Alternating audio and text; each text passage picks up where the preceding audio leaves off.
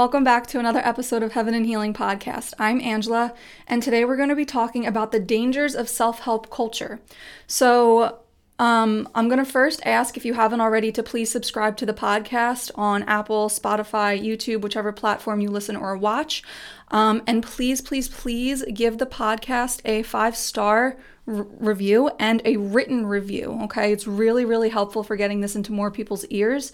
And it would just mean a lot to me. If you enjoy the episode, definitely take a screenshot of you listening or watching, post it to your Instagram story, and tag me so that I can see it, share it, and thank you personally. I will leave my Instagram handle in the show notes, so you can check that out when you're finished. I want to start with this episode particularly by stating what it is not, okay? Because I know a lot of people right off the bat aren't going to like the title of this and may not necessarily like the message, but honestly, I'm not here to be liked. So Jesus himself was crucified, right? But regardless, I wanted to address what the triggers of this episode very well could be for people listening, so that the truth of this message, so that the premise of this message is not lost in any emotional response that you may have to the title, to anything that may be stated, okay? So let's just address what it's not. I'm not bashing the authors of any of the books that I will mention. I'm not bashing any author of any self-help book, nor am I saying that they are bad people. You know, self-help authors, and I speak from experience because I started and never finished like 3 self-help books in my early 20s. Self-help authors, they are just people that want to do better and be better and feel better, which is why they attract people that want to do better and be better and feel better to read their books, right? So I'm not saying they're bad people. I'm not putting down anyone who seeks out help, okay? That's not what this is about. I'm not saying don't help yourself. I'm saying there's dangers to the self-help culture, to the self-help movement, but I'm not promoting, anyone not seek out therapy, anyone not seek out counseling, anyone not seek out AA. I am not saying any of those things, okay? So this isn't about putting down therapy or anything like that. I'm not saying to no longer take care of yourself or to not value your well-being, okay? That is definitely not the message here. And I'm not promoting any shame. I'm not promoting any condemnation on anybody for what you may do or what they may do at this time. And then finally, I am not discrediting the truth that there are valuable lessons within these books and within this movement, right? There's always going to be truth in things. That's what draws us to them, right? So I said this with New Age practice as well, that there's just enough truth to reel us in, and then there's just enough deception to keep us there. So this is a very similar kind of slippery slope that we are sliding on with the self-help culture. So again, I'm not discrediting that there are valuable lessons. There are 100% good lessons in these books, but we do have to use discernment and take things with a grain of salt and know what we know about Scripture and about God and about sanctification when entering the realm of self-help, okay? So this episode is inspired because, I've been thinking a lot recently about how I came into New Age in the first place. And I feel like a big component of that I often don't even recognize in and of myself is the self-help movement. That's kind of where it all started, because I say that the New Age practices developed from when my grandmom died, right? But my yearning to be a better person, my yearning to grow, that has been within me since I was a child, that I just want to be better. I just want to do better. I just want to do more kind of feeling, kind of hunger, right? That has always been in me. So that was there even before my grandmom died. So I was into personal development even before that time, okay? Even before I was into the New Age. Now, I recently received a text message from someone that I worked with. He sent me a picture of a book he was reading, and I took a screenshot of it. It's called Claim Your Power, a 40-day journey to dissolve the hidden trauma that's kept you stuck and finally thrive in your life's unique purpose. So when I saw that, I wanted to honestly respond and be a little facetious and say, hey, you have no power, go read your Bible. I didn't, but that was the first thought that came to mind. And it was really interesting to observe, because if particularly, this is a male that I'm speaking to, if a male had sent me that text, even 2 years ago, that he's reading a book called Claim Your Power, I would have been all over that.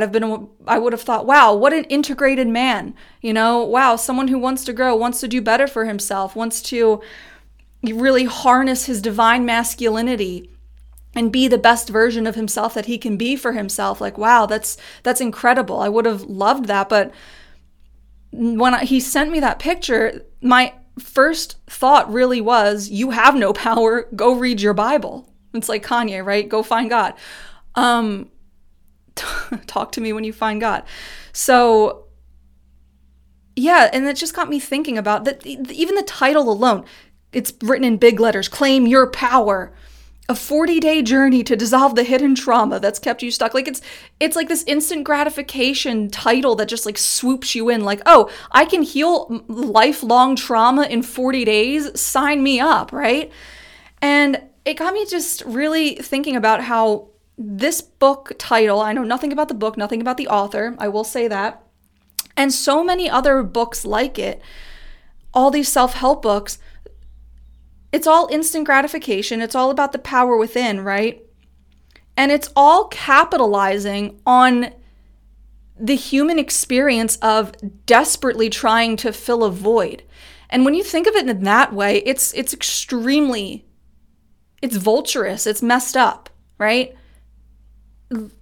It's an entire subculture that completely feeds on pain. It feeds on your pain, on your suffering, on the God void that we all have, really, because that hunger that we all have, that was put there by him for him to feed us our daily bread. There's no mistake. We all have this innate hunger within us that leads us to books like Claim Your Power, Heal Your Trauma in 40 Days. Okay? Books like Nothing Changes Until You Do, that I have sitting next to me. Books like The 4 Gifts of Anxiety. Books like You Can Heal Your Life by Louise Hay.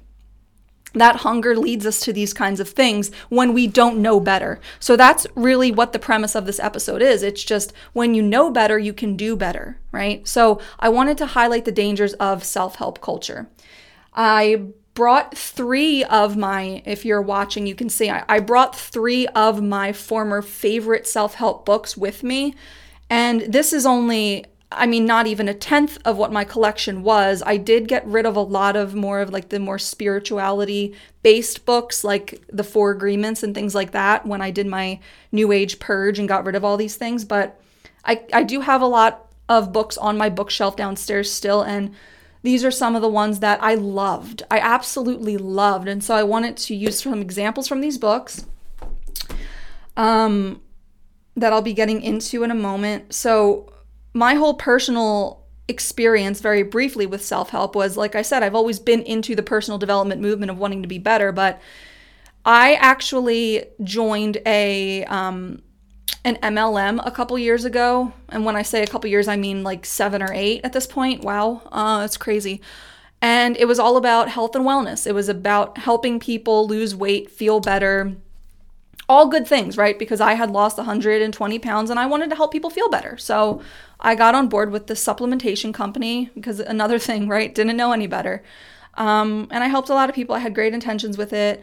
But the thing with MLMs, if you've ever been in one, if you follow anyone on Instagram in one, you see the kind of culture that it breeds. It's all boss babe culture. It's all, manifest your reality, life by design, create the life that you deserve, right? Like abundance is your birthright. It's all that kind of stuff that puts in your brain like you are more than you realize, like you are worth so much more than you realize. And it's all that personal development lifestyle. And so when I was entrenched in that, I was being encouraged to read books that were centered around this. I also had a job that I worked at a cafe at the time, and the owner was very much into personal development. I was very much into personal development. We had a book club that I started at this cafe in my early 20s alongside doing the health coaching, and it was all personal development. I was just so into it. I felt like I finally tapped into the answer to life, right? Oh, my own power, my own grit, my own efforts, my own discipline. If I can just do this, and keep going with this, then I'll figure out life. I'll do whatever I want. And I can help other people do that too. I just need to help them see the power that they have. So I have to get them reading these books. I have to get them immersed in this culture with me. I have to get them saying the affirmations. I have to get them committing to the waking up at 8 a.m. every day, making the bed first thing in the morning, right? All these little practices that we do with self-help the definition of self-help is literally, I have it defined right here. So the definition of self-help is the use of one's own efforts and resources to achieve things without relying on others, okay? So that was my mojo. That was my life's purpose, I thought. And that was very huge for me in my early 20s. And that is the kind of sliding board that just led me into New Age spirituality, that led me into witchcraft, that led me into astrology, because it all went hand in hand, right? And it was something I didn't even realize, honestly, until after I was saved. I never really put two and two together, that all the self-help books, all the personal development books, all the, watching Tony Robbins on YouTube, watching Gary Vaynerchuk on YouTube, it led me to watching tarot card readings on YouTube, buying tarot cards. Like, it was a sliding board. And that's the thing, you don't realize it, because the thing with self-help, right? The use of one's own efforts and resources to achieve things without relying on others, that is the equation of self plus self equals more self. So I was continually grasping for more of me, continually reaching for more of me. So I kept grabbing more books to learn more about myself, to unleash more of my power.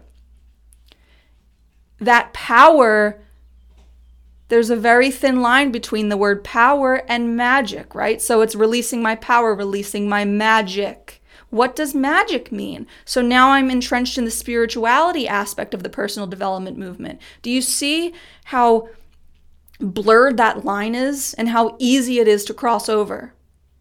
And I'm sure a lot of you listening have a similar testimony with that.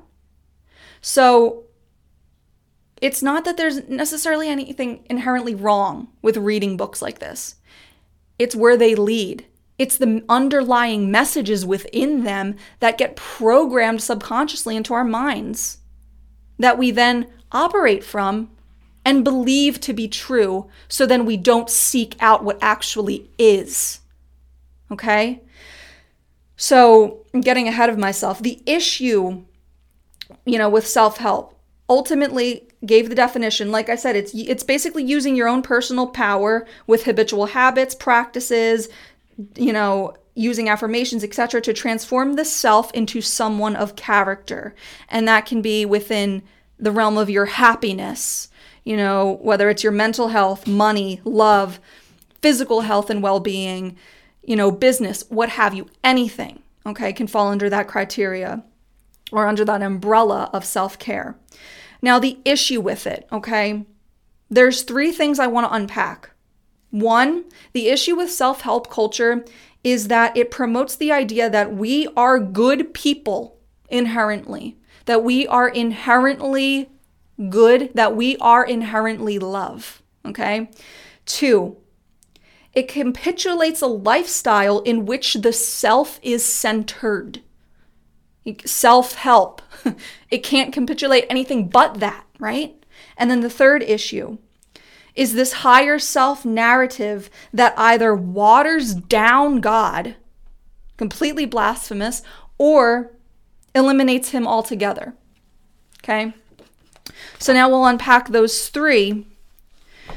And I'm going to start by using an example from Louise Hay's book, You Can Heal Your Life, which came up on my Facebook last week in my memories from like 5 years ago, where I posted a picture of myself reading it on my bed.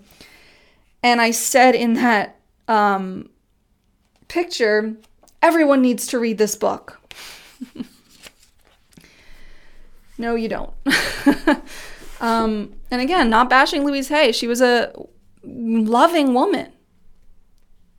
She just was not biblical at all. So, who knows?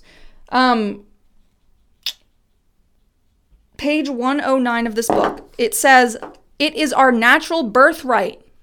It is our natural birthright to go from success to success all our life. Wow. Like that is an incredibly self-righteous thing to say. And what's funny is that I have this highlighted with a heart next to it. It is our natural birthright to go from success to success all our life. If we are not doing that, either we are not in tune with our innate capabilities, or we do not believe that it is true for us, or we do not recognize our own success. We, my, self. Natural birthright to go from success to success.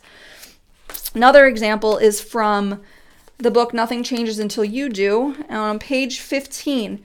Just the chapter name. Chapter 4. Remember that you're valuable just because you're you.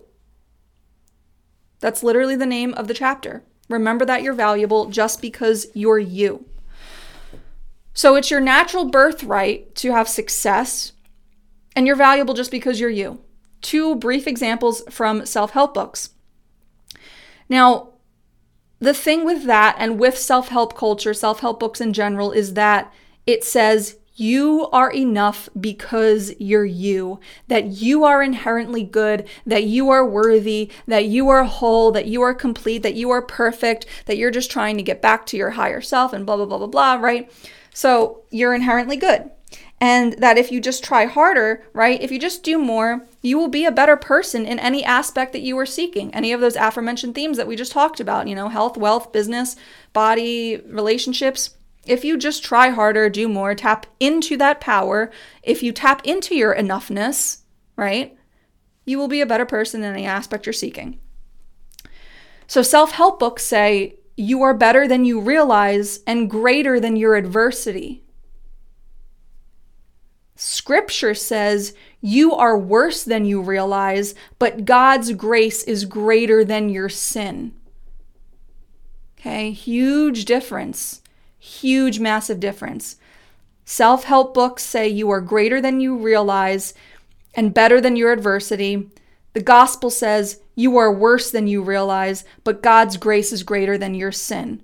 Okay? So with self-help culture, it's entirely unbiblical. And as followers of Christ, that's not the path. Okay? What Jesus says goes. That's it, right? So essentially, all this self-help paints a picture of you as this sinless person because you're enough, right? It's okay if you make mistakes because you're enough. You're worthy. It's your birthright to have success throughout your entire life. It's your birthright. You may have flaws, but you're enough. You can work through those flaws, right? A lot of these books urge you to just forgive yourself. Louise Hay has a lot of practices on self-forgiveness. Forgive yourself, you've made mistakes, but that's when, you were unintegrated, XYZ. Now you're doing the work. Now you're integrated. Forgive yourself for your past. Be your own sanctifier. That's what that message is saying. It's saying be your own savior. Okay? But the thing is, grace does not come from the self. John 1:19, for the law was given by Moses, but grace and truth come by Jesus Christ. Grace and truth come by Jesus Christ. Your grace does not come from yourself. How can you be both the problem and the solution? How can self be both the problem and the solution? How? How does that even logistically make sense? You know, a lot of people that want to talk about logic have these arbitrary ideas. Oh, self is problem, self is also solution. Logically doesn't make sense. Okay, we are sinners. That logically makes sense when you look at the world around you. We are in a fallen world. Do you need evidence? Step out your front door and look around. We are sinners. We cannot be our own solution. Look what happens when we try to do things for ourselves. Turn on the news. Walk out the front door. Go to your grocery store. Talk to somebody on the street. That is the result of being your own solution. More brokenness in that world. Because the world is broken, it is fallen, and grace does not come from the self. We are sinners. For all have sinned and come short of the glory of God. Romans 3:23. All have sinned and come short of the glory of God. All. A-L-L. Everybody. Romans 3:10, as it is written, there is none righteous. No, not one. Not one. Not one. The best person on this earth, no one righteous. So we do not have the authority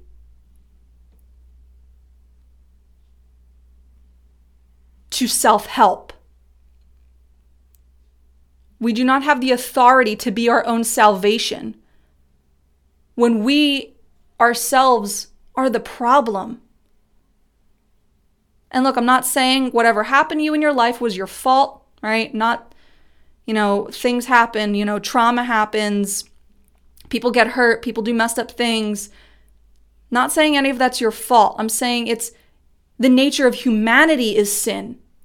The very nature of humanity is sin. So the pain and suffering that was inflicted upon you, and my heart goes out to you, that came from the result of sin. We are in a sinful world. So these self-help books come and say, no, it's your birthright to have success. It's your birthright to have success. People are lying to us on television every day, but it's your birthright to have success because you're enough. You're valuable. You're valuable. You're whole. No, grace does not come from the self. Okay? But these books will really put it in your mind that this idea of like a higher self, okay? And I want to go into this book, The 4 Gifts of Anxiety, which I've read 3 or 4 times. But I don't even need to say the author's name. Let's go to page 76. Okay. So page 76 here, right? This is The 4 Gifts of Anxiety. This book is all about taking your anxiety and, again, just like everything else, using it for your own power. Taking your problem and creating your solution out of it. Using your anxiety as a gift, essentially, instead of taking it to the Lord, which is what Scripture tells us to do. Anyway, here in the book it says, your higher self is the part of you that is whole and complete. It is the part of you that says, I am already enough. Many of us never learned what a higher self was, never mind how to connect to it. So then it just goes on to explain how to connect to your higher self and that it's within all of us. And it's just something that we need to experience. So again, this idea of the higher self, right? It capitulates the lifestyle or the focus where the self is centered. And you know what this is, essentially? It's a form of idolatry. And that's a huge danger in it. It's like the biggest of all, really, because let's think to Exodus 32, right? Where they are waiting the Israelites are waiting at the bottom of the mountain for Moses to come down with the law. This is where it's like 13 chapters or something where God is giving Moses the commandments. And so the Israelites get they get tired of waiting for Moses. And so they get with Aaron and he forges the gold and whatever, and they make the golden calf. I completely butchered that story, but if you know the story, you know it. If you don't, it's Exodus. And you can go to chapter 32 specifically, where we see kind of God's wrath he calls them corrupt. When they make the golden calf and they start to worship that, this is his response to idolatry. He hates it. It's one of the 10 commandments is you shall have no other gods before me. No other gods, including yourself. And so we can use the golden calf as an example of idolatry. He calls it corrupt, right? Is that not what we're doing when we are when we are self-helping? Is that not a form of self-worship? And whosoever shall exalt himself shall be abased, and he that shall humble himself shall be exalted. Okay? So here, Jesus speaking to the apostles in Matthew 23, saying that whoever exalts himself is abased, is an abomination to me. Why are you exalting yourself? But he that humbles himself, I will exalt him. So do you see how that works? It's not our job or our birthright, as Louise Hay says, to exalt ourselves. It's God's job to exalt us as we humble ourselves before his feet, as we lay our life down for him. So all this self-idolatry, it's ultimately, the goal of it is to better the self or identify the self for the self. But that's not what sanctification is, or growth in godliness is all about. We think that, without God, we think that discipline will get us there. We think that good works will get us there. Being a good person, doing the quote unquote right thing, which again, who determines right or wrong if you don't have God, right? Yourself? Oh, more self-worship. So we think that if we do the right thing, if we are disciplined, if we have all our ducks in a row, if we take great care of ourselves, right, that we're on the right track, but that's still missing the mark. Because you'll notice that if you are on that path, I guarantee you're still hungry. I guarantee you're still hungry. I guarantee your thirst has not been quenched. Even if you think you're doing all the right things, if you think you're working hard, if you think you're a good person, if you think you're XYZ, that you have so much faith in yourself, that you work to be the best you can for yourself, you're still thirsty. And I can say that from experience. And that's because it's not about our disciplines or about our works or about our goodness. It's learning what it means to be holy as God is holy and having an attitude that is pleasing to him. Okay? Because you are a sinful being. You are not worthy and good just because you're here. That's not how that works. Okay? John 1 verses 8 through 10. If we say that we have no sin, we deceive ourselves, and the truth is not in us. If we confess our sins, he is faithful and just to forgive us our sins and to cleanse us from all unrighteousness. If we say that we have not sinned, we make him a liar, and his word is not in us. So not only is it idolatry, this self-help, it's also calling God a liar by assuming that we can do it ourselves and that we are infinitely flawless in our flaws. The self-help culture, now I see how contradictory it all really is. It's all so contradictory. It's like, forgive yourself for being imperfect, but you're perfect. It doesn't, again, make sense. But I understand the appeal to it because I was engrossed, obsessed with. I wanted my name on the self-help shelf. I wanted to write self-help books and help people in that way. So I understand, okay? Again, this episode is not judging anybody. It's just offering God's truth.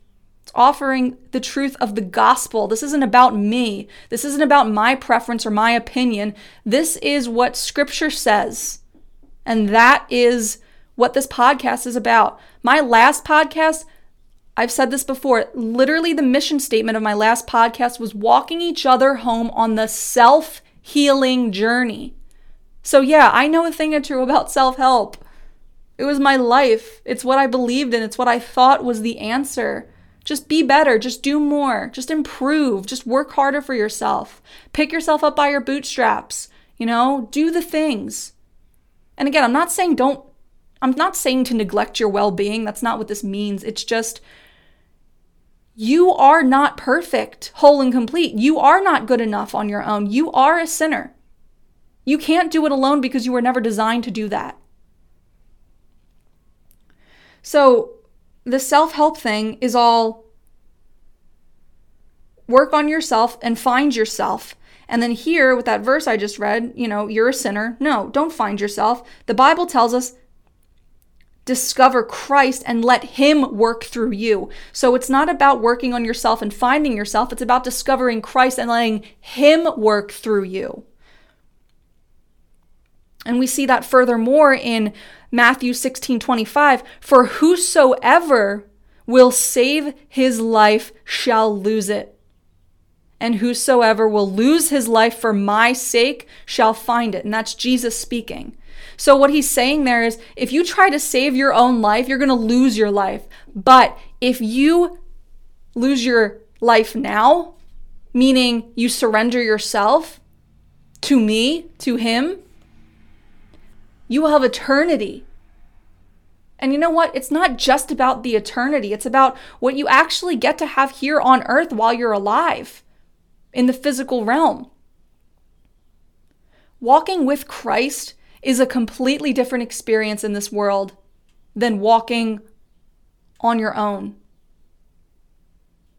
It's a completely different experience. It is black and white. It's literally the difference of being dead or alive. And that's scripture too, because it says that without Christ we are dead in our sin. And that the new body, the new creation will be resurrected with him. Okay? So again, it's not judgment, that's scripture.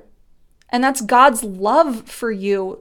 God is telling you flat out, okay?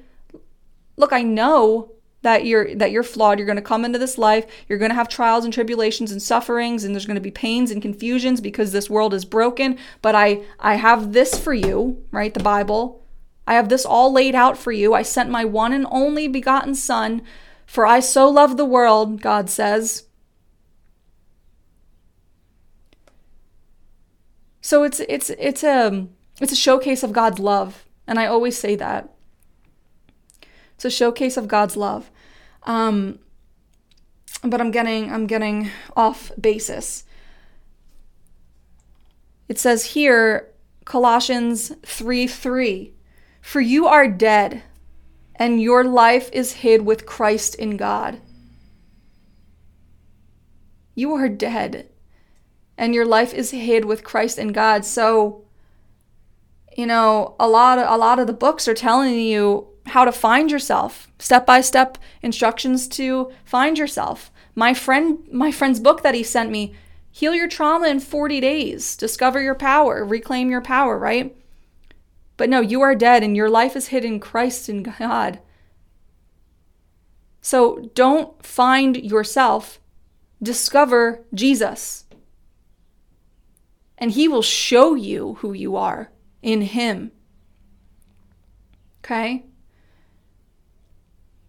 Next to unpack with these books is the blasphemic dialogue. And right, we've already touched on that. But I'm specifically speaking of the way that these books, messages, practices, whatever, kind of like waters down God or just eliminates him altogether, right? Because a lot of the books treat him as another resource to life. Like Louise Hay, there's a line in that book that says, I am the power that created me. So it's basically saying I am God, right? God is within me, God is me. Or just saying like, having this belief in a higher power gets you through kind of thing. Not gives you the power, but gets you through. So it's like self-help books, when they do talk on God, it's as if God is a supplement, when the truth is God is the supply. Okay? God is not a supplement, God is the supplier.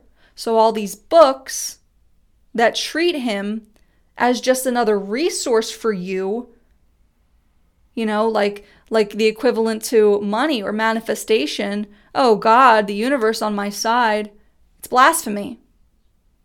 It's straight up blasphemy. Another blasphemic kind of avenue is all the I am statements, right? All these books, this whole culture of personal development, this whole movement of self-help, it's all about the affirmations about stating it to claim it, right? And I was deep with that too, like the I am statements. I am whole. I am wealthy. I am loved. I am beautiful. I am this. I am that. And I remember when I first started reading the Bible, when I first started seeing that I am, and I thought, oh, snap. So that's where that comes from. And now I hear it in movies too. I forget what movie I just watched recently where he wouldn't even say his name. I want to say it was one of the Avenger movies. One of the characters wouldn't say his name. He just said, I am. And I was like, oh no, no, you ain't. It's just, but that language is everywhere. Like the blasphemy is saturated in our culture, in our movies, in our music, in our TV shows. And that's an entirely different can of worms. But it coincides with this because it's all hand in hand, because it's the self-help culture is just a subculture of the larger progressive move away from the Bible culture, which is the devil's plan, which is setting the world up for the Antichrist. I mean, that's what it is. Satan knows he's running out of time, so he's doing cartwheels, gathering what he can while he can. That's really what it is. So it is all connected. Now, I want to be specific. The 7 I am statements of Jesus specifically that I wrote down, he says, John 6:35, I am the bread of life. John 8:12, I am the light of the world, right? So a lot of these self-help books talk about light workers. No, Jesus says, I am the light of the world. John 10:9, I am the door. John 10:11, I am the good shepherd. John 11:25, I am the resurrection and the life. John 14:6, I am the way, the truth, and the life. John 15:1, I am the true vine. Okay? So now think back to all those affirmations that whatever influencer or self-proclaimed guru or manifestation coach had you practicing, or whatever book you read had you practicing. Think back to those affirmations and how they all started with I am, and how you were essentially in that moment proclaiming yourself to be God. So, utter blasphemy. And, with all of this, everything that I've discussed and, the blasphemy stuff, whether or not that's there, whether or not they even talk about God, as a supplemental resource to help you through life, or if they talk about the higher self and how you are God, or if they just neglect the concept of God altogether and it's just more, straight up wake up earlier, work harder, go to bed on time kind of thing. No matter what umbrella it falls under, it's all self-actualization. That is what self-help is all about. It's self-actualization to be ultimately the flourishing, thriving self, right? So biblical human flourishment comes from the abiding self, not from the actualized self. And I'll say that again. Biblical human flourishment comes from the abiding self, not from the actualized self. So everyone's out here trying to be self-enlightened and actualize and know the self and blah, blah, blah, blah, blah. But that's not what the Bible calls forward in us. And again, that's why we continue to be hungry, because we are just feeding from our own flesh. That was a weird thing to say, but you know what I mean. It's self-help is cannibalism. Yay. So basically, right, the self-help idea of the flourishing self or the thriving self is you're constructing that version of yourself. There is always a version of yourself to obtain or to align with whatever. You're in construction of it. And I used to say all the time on my old podcast, you're forever a work in progress. And you know, that's true, but you're not your own work in progress. You're God's work in progress for eternity. But with scripture, it's not the construct of the flourishing self. It's you can literally do nothing without Jesus. Like, you're not constructing anything. He's doing it. John 15:4. Abide in me. This is Jesus speaking. Abide in me and I in you. As the branch cannot bear fruit of itself, except it abide in the vine, no more can you except abide in me. I am the vine, you are the branches. He that abideth in me and in him, the same bringeth forth much fruit. For without me, you can do nothing. So Jesus is saying in a really beautiful way here that the branch cannot bear fruit without its vine. And he's saying, you're just a branch. Without me, without your vine, you are nothing. That branch snaps on the vine, it's not bearing any fruit. It's not bearing any fruit. So you can literally do nothing without Jesus. And he loves you so much, and he is waiting with arms wide open for you to run right into. To just lay down all this self-help crap and just run to him. Ask him for help. Because he is the vine. He is the vine. Okay? And look, there's nothing wrong with wanting to be better. All right? Like I said at the beginning, that is a hunger that is within all of us. It's innate within all of us, this thirst. It's natural. We all have that craving in our hearts because he put it there, but it's for him. It's not for ourselves. We just get confused because this culture is set up to confuse us. The society is set up to confuse us and to lead us away from God. The devil takes what God has and imitates it. Satan infiltrates and imitates everything that God does. So the self-help culture seems like the answer. It seems like the secret of life. And that's because Satan has taken scripture and flipped it on its head and said, no, actually, you are the way, the truth, and the light. It is your birthright because you are worthy. You are your Savior. You are your grace. You are forgiven by your own accord.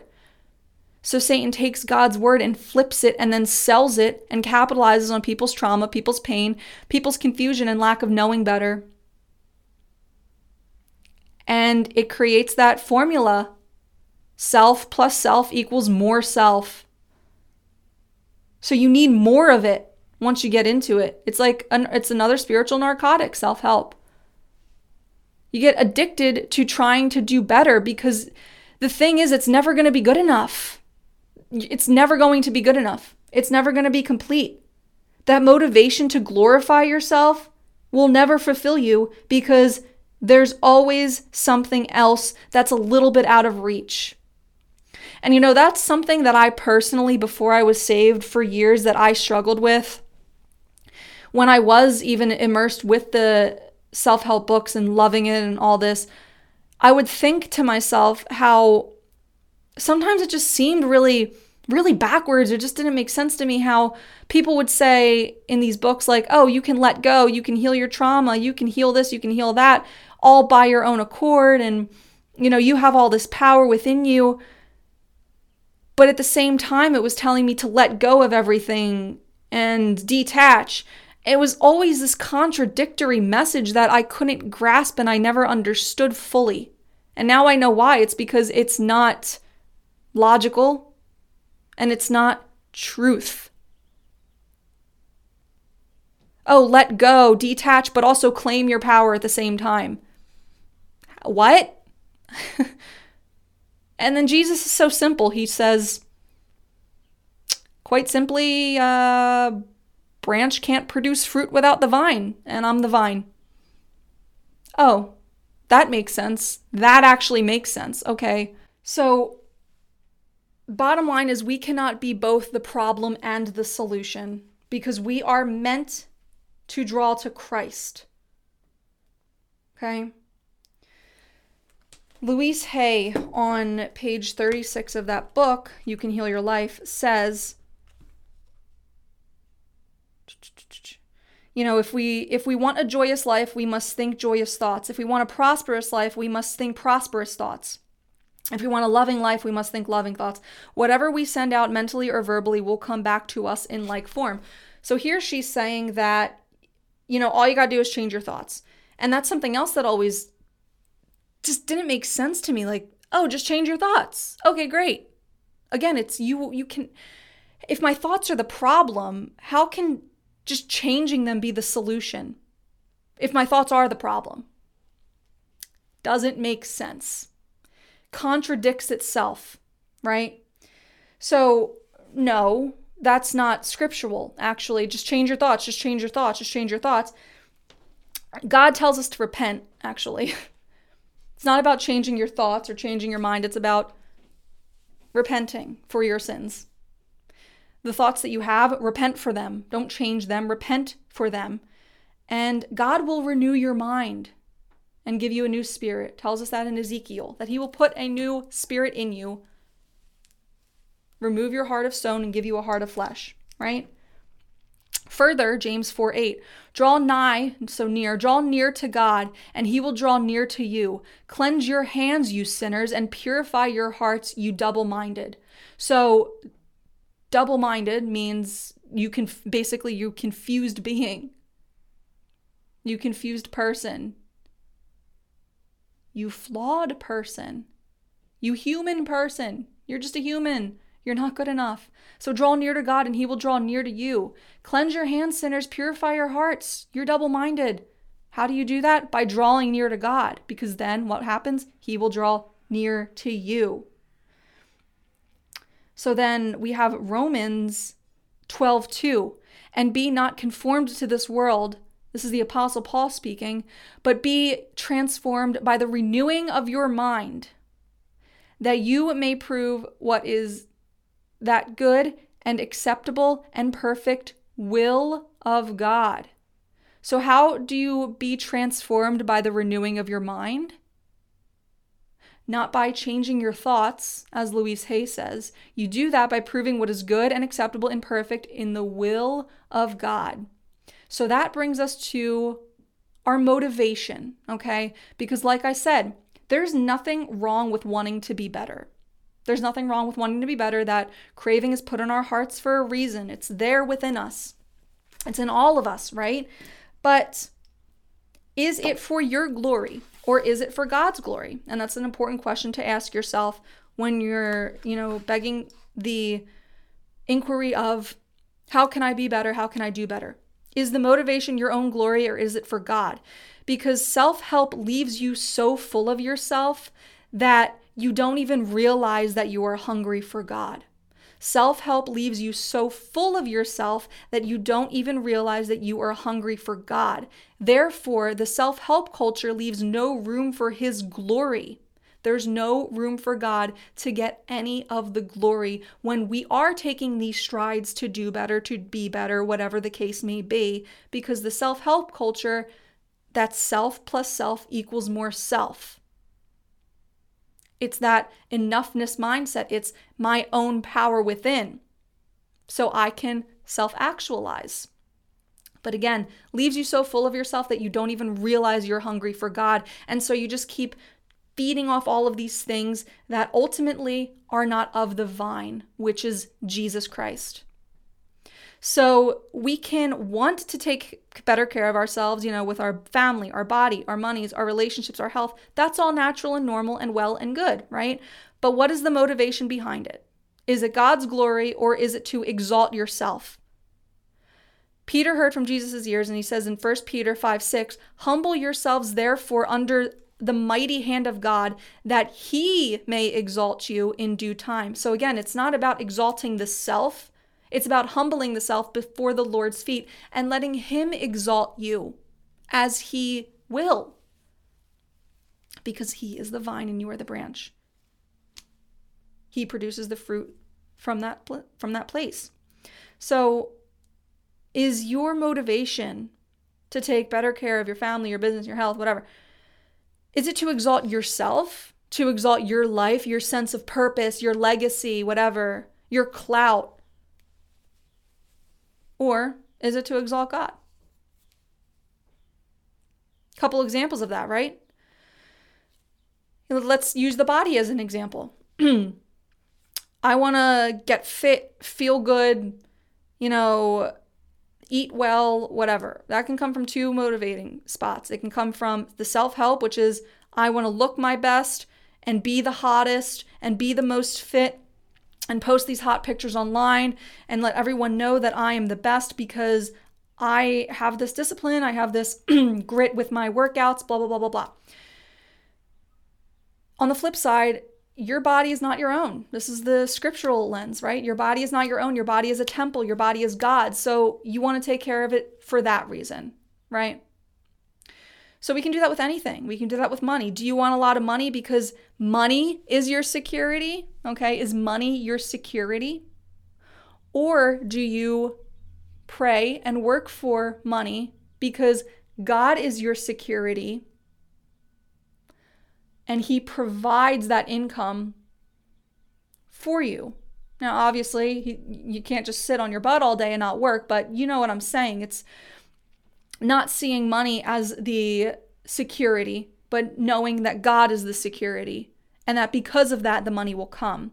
So that's why you work hard for it, because God will reward you with that, for having the faith in him and for exalting him, not the money, because money is idolatry as well, right? How else can we use that? Relationships, okay? Maybe you're into self-help about relationships. Through the self-help lens, it's how can I be fulfilled? How can a partner fulfill me? Me, my sex life, my this, my that, my needs, my emotional trauma, blah, blah, blah, blah, blah. Carry this for me, carry that for me, do this for me, do that for me, right? And no. Now, how can I have a relationship that exalts God? What things should I be searching for in a partner that's going to bring out Christ in both them and in myself and together? How can we walk alongside Jesus together? So there are so many different ways with the self-help kind of little umbrellas or subcategories, if you will. Pardon me. There's so many things with the self-help subcategories that you can easily turn on its head from self-help to the biblical lens. So the thing with that is, okay, well, what's the opposite of self-help then? Is the opposite of self-love then self-hate? Because it sounds like you're saying, well, we shouldn't work on ourselves, blah, blah, blah, blah. And again, I'm not saying that at all. The thing is, self-love and self-hate are ultimately one and the same. Self-help, self-love, self-hate, self-loathing, it's all one in the same because it's the same focus. It's the same root. It is the self. okay? It is the self. So the opposite of self-help is not self-hate. It's self-sacrifice, okay? Self-sacrifice. Because Jesus tells us, John 3:30, John says, he must increase, but I must decrease. So you must decrease, okay? You must decrease. Self-help. The opposite of self-help is not self-hate, it is self-sacrifice. Luke 9:23, Jesus speaking says, if any man will come after me, let him deny himself and take up his cross daily and follow me. So the opposite of self-help is not self-hate, it is self-sacrifice. Self-love, self-hate, self-help, all the same root, it's the self. All of this, self-sacrifice, it's through the scriptural lens. It's all for Jesus. It's all for God's glory, okay? And, we get into this self-help stuff with good intentions. Like, we want to do better, we want to grow, we want to be happy, etc. But over time, that morphs into self-idolatry and can lead into blasphemy, can lead into the New Age practices, and just further find you straying away from God and closer to yourself, closer to the world, and therefore closer to Satan. And that is the danger of it. So it's about self-sacrifice, not self-help. And, that's not pleasing to the ear. Okay? You're not going to find 30,000 copies on a shelf of a book that talks about self-sacrifice and giving yourself to the Lord, because that's not pleasing to the ear. It doesn't tickle the ear to hear, lay down your life before the Lord's feet. It tickles the ear to hear, you can heal your life. Manifest your own power, tap into the higher self, because that strokes the ego. But God is not interested in stroking your ego. In fact, he calls you to be humble. Philippians 2:3, let nothing be done through strife or vainglory, but in lowliness of mind, let each esteem other better than himself. So he's saying here, it's not about you. It's just not. It's not about you. It's all about self-sacrifice. And again, that is not an easy pill for the self-righteous mind to swallow, to lay down your life before the Lord's feet and follow him. And for your motivation to do better, to be better, actually come from your hunger for God, not to be so full of yourself, right? Leaving room for him to have all the glory and allowing yourself to decrease so that he may increase. That's not pleasing to the ear, which is why self-help culture is huge. That's why it's huge. And now you'll say, okay, so what about the whole notion of can't pour from an empty cup? How can I be a steward of the Lord? How can I do unto others if I'm not doing for myself? That doesn't make sense to me. Well, the thing is, that whole notion of can't pour from an empty cup, it's really a false virtue signal translating to me first, okay?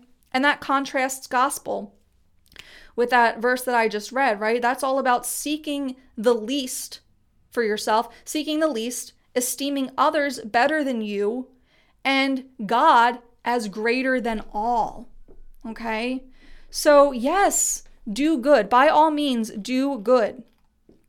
And take care of yourself, but that motivation, let it come from exalting the Lord, not from exalting the self, not from inflating your ego, not from making your life better. How can you make the kingdom better? Start asking that question. How can you glorify the kingdom rather than glorify your flawed, fecal life on earth? So understand that he is your strength, okay?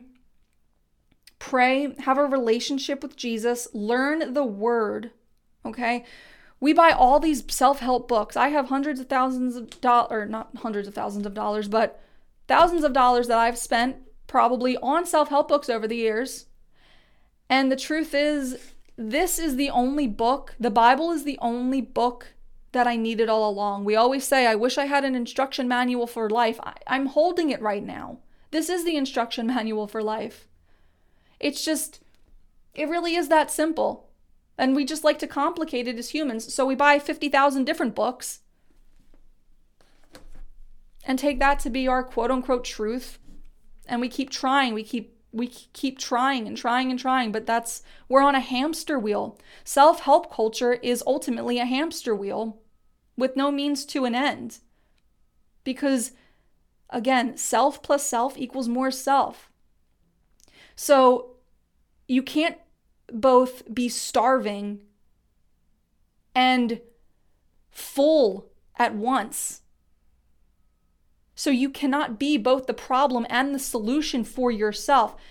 That craving you feel, that outside, that yearning to do better, to be better, that is God trying to reach you, because He is the vine, you are the branch. Together you bear the fruit because you are attached to Him, because you are in Him.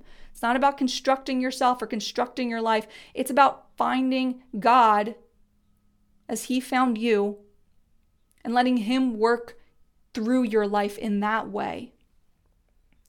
So your practices will always fall short without Him.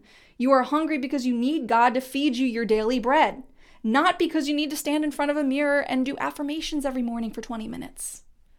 Okay? You are hungry because you need God to feed you your daily bread. So do your things, right? Do all the things like wake up early and go to the gym and eat well and work hard and save your money, but do it with an attitude that is pleasing to the Lord by decreasing the self, not making it all about you, but about the kingdom, about your loved ones, about being Christ-like. Hebrews 12:2, looking unto Jesus, the author and finisher of our faith, who for the joy that was set before Him endured the cross, despising the shame, and is set down at the right hand of the throne of God. Look to Jesus because He is the author and the finisher. There is no life by design, okay? Because if you keep trying that way, if you keep going down that road, you're going to just realize the hamster wheel you're on ultimately. Whereas if you pick up your cross and follow Jesus, that narrow path will lead you to eternity. But the hamster wheel you're on of self-help, it's only going to perpetuate more of what you're getting, which is, stuff that may work for a while, might feel good for a while, but ultimately, it's not coming from the vine, it's coming from you. And so that's going to run out. You are not the living water, Christ is. And so if you keep just drinking from your own well, you're going to continue to be thirsty. Your thirst will never be quenched without knowing Christ. Isaiah 41:10, God speaking to Abraham says, "Fear not, for I am with you. Be not dismayed, for I am your God. I will strengthen you. I will help you. I will uphold you with my righteous right hand." So that being said, look, I know that there's reasons to seek out self-help. I know that we have troubles. I know that we have trauma and pain and suffering in this world, okay? And again, like I said at the beginning, I'm not saying you shouldn't look for therapy if you feel like you need it. God made therapists to be brilliant and to have the resources and knowledge to help people navigate through their pain and their trauma. But it really shouldn't be done without God, because nothing can be. Nothing can be done without Him. And so, like I said, I know there are reasons to seek out these self-help resources and that this yearning is within you to feel better and do better and be better, but fear not, for He is with you. Be not dismayed, for He is your God. He will strengthen you, He will help you, and He will uphold you with His righteous hand. He's got you. He created the universe with the stroke of His hand. You don't think that He can hold your pain in His. You don't think that He can help you through whatever it is that you're digging into these self-help books looking for. Self-sacrifice, not self-help. Self-surrender. Surrender to Jesus. Surrender your life to Him. Don't be dead in your sin. All the work to be a good person, to have the good karma, to have the good life, it's nothing without Jesus. Philippians 4:7, and the peace of God, which passeth all understanding, shall keep your hearts and minds through Christ Jesus. He passeth all understanding. These books, these self-help books, these authors, these self-proclaimed gurus and fix your life in 40 days people, their understanding does not come even a fraction close to what God's understanding does. So ask him for your help. Stop looking within. Stop looking to these authors. It's not within. If it were within, you would have figured it out by now. If it were within, you would have figured it out by now. You need Jesus. We all need Jesus. Okay? So seek scriptural self-help if that's a thing. If there are self-help books that are scripture-based, go read those. Sounds good to me. Like I said at the beginning, if you haven't already done so, please subscribe to the podcast. 5-star rating, written review on whichever platform you listen to or watch. Please follow me on Instagram. I post a lot of content on there. And I'll see you again in another couple weeks for the next episode. It will be a guest interview once again. So let's close out in prayer. Please bow your head and close your eyes. Unless you're driving, just repeat this quietly in your heart. Lord Heavenly Father, may this episode bless those who are listening. May you draw close to them and show all the listeners that you are the way, the truth, and the life, Lord. Help them in their lives with whatever it is that they are struggling with whatever it is that is hurting their hearts, Lord. Draw near to the brokenhearted. Nurture their minds, nurture their souls, nurture their spirits. As an offering, we collectively lay down all the programming from the self-help culture. We lay it at your feet, Lord, and we ask you to replenish our minds, to regenerate our hearts, and to give us new spirits that abide in you, Lord, that do not seek to be self-actualized, but seek to be abiding in your will, Lord Jesus. Thank you for your word. Thank you for your clarity. Thank you for being the same today, yesterday, and forever, Lord. Thank you for your grace and for your forgiveness of our sins. Thank you for loving us despite that we are not enough, Jesus. Thank you. Thank you for your unconditional love and your righteousness and your grace and your mercy and how good you are, Lord. Thank you for how good you are.